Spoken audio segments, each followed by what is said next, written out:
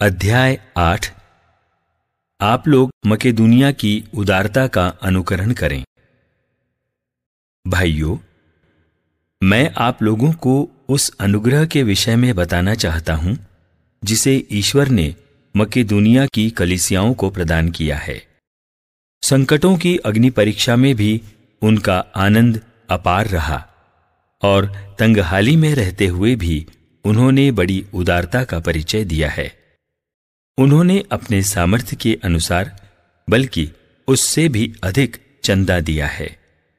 उन्होंने स्वयं ही बड़े आग्रह के साथ मुझसे अनुरोध किया कि उन्हें भी संतों की सहायता के लिए चंदा देने का सौभाग्य मिले। वे अपनी उदारता में हमारी आशा से बहुत अधिक आगे बढ़ गए। उन्होंने पहले ईश्वर के प्रति और बाद में ईश्वर की इच्छा के अनुसार हमारे प्रति अपने को अर्पित किया। इसलिए हमने तीतुस से अनुरोध किया है कि उन्होंने जिस परोपकार का कार्य प्रवर्तित किया था वह उसको आप लोगों के बीच पूरा कर दें। आप लोग हर बात में विश्वास, अभिव्यक्ति, ज्ञान, सब प्रकार की धर्म सेवा और हमारे प्रति प्रेम में बढ़े चढ़े हैं। इसलिए आप लोगों को इस परोपकार में भी बड़ी उदारता दिखानी चाहिए। मैं इस संबंध में कोई आदेश नहीं दे रहा हूं, बल्कि दूसरे लोगों की उदारता की चर्चा कर मैं आपके प्रेम की सच्चाई की परीक्षा लेना चाहता हूं।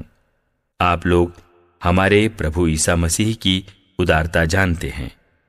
वह धनी थे, किंतु आप लोगों के कारण निर्धन बन गए, जिससे आप उनकी निर्धनता द्वारा धनी बन गए। मैं इस संबंध में एक सुझाव देता हूं। आप लोगों ने पिछले वर्ष जो कार्य प्रारंभ किया और जिसकी योजना आपने स्वयं बनाई थी, अब उसे पूरा करने में ही आपका कल्याण है। आपने जिस तत्परता से उसका निर्णय किया था, उसी तत्परता से उसे पूरा करें और अपने सामर्थ्य के अनुसार चंदा दें। यदि दान देने की उत्सुकता है तो सामर्थ्य के अनुसार जो कुछ भी दिया जाए वो ईश्वर को ग्राह्य है। किसी से यह आशा नहीं की जाती है कि वो अपने सामर्थ्य से अधिक चंदा दे। मैं ये नहीं चाहता कि दूसरों को आराम देने से आप लोगों को कष्ट हो। यह बराबरी की बात है। इस समय आप लोगों की समृद्धि उनकी तंगी दूर करेगी, जिससे किसी दिन उनकी समृद्धि आपकी तंगी दूर कर दे और इस तरह बराबरी हो जाए। जैसा कि लिखा है, जिसने बहुत बटोरा था उसके पास अधिक नहीं निकला, और जिसने थोड़ा बटोरा था उसके पास कम नहीं निकला। ईश्वर को धन्यवाद, जिसने तीतुस के हृदय में आप लोगों के प्रति मेरे जैसा उत्साह उत्पन्न किया है। उन्होंने मेरा प्रस्ताव स्वीकार किया और अब वह स्वयं बड़ी उत्सुकता से आपके पास आ रहे हैं।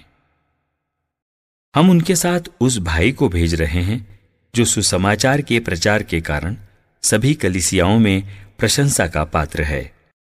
इसके अतिरिक्त प्रभु की महिमा के लिए और अपनी सहानुभूति दिखाने के लिए हम परोपकार का जो सेवा कार्य कर रहे हैं, उसके लिए कलीसियाओं ने उसे हमारी यात्रा का साथी नियुक्त किया। इस प्रकार हम इस उदार दान के प्रबंध में आलोचना से बचकर रहना चाहते हैं, क्योंकि हम न केवल प्रभु की दृष्टि में बल्कि मनुष्यों की दृष्टि में भी अच्छा आचरण करने का ध्यान रखते हैं। इन दोनों के साथ हम अपने एक और भाई को भेज रहे हैं। हमने बारंबार अनेक मामलों में उसके धर्मोत्साह की परीक्षा ली है। इस कार्य के लिए उसका उत्साह और भी बढ़ गया है, क्योंकि उसे आप लोगों पर पूरा भरोसा है। जहां तक तीतुस का प्रश्न है, वह आप लोगों के बीच मेरी धर्म सेवा के साथी और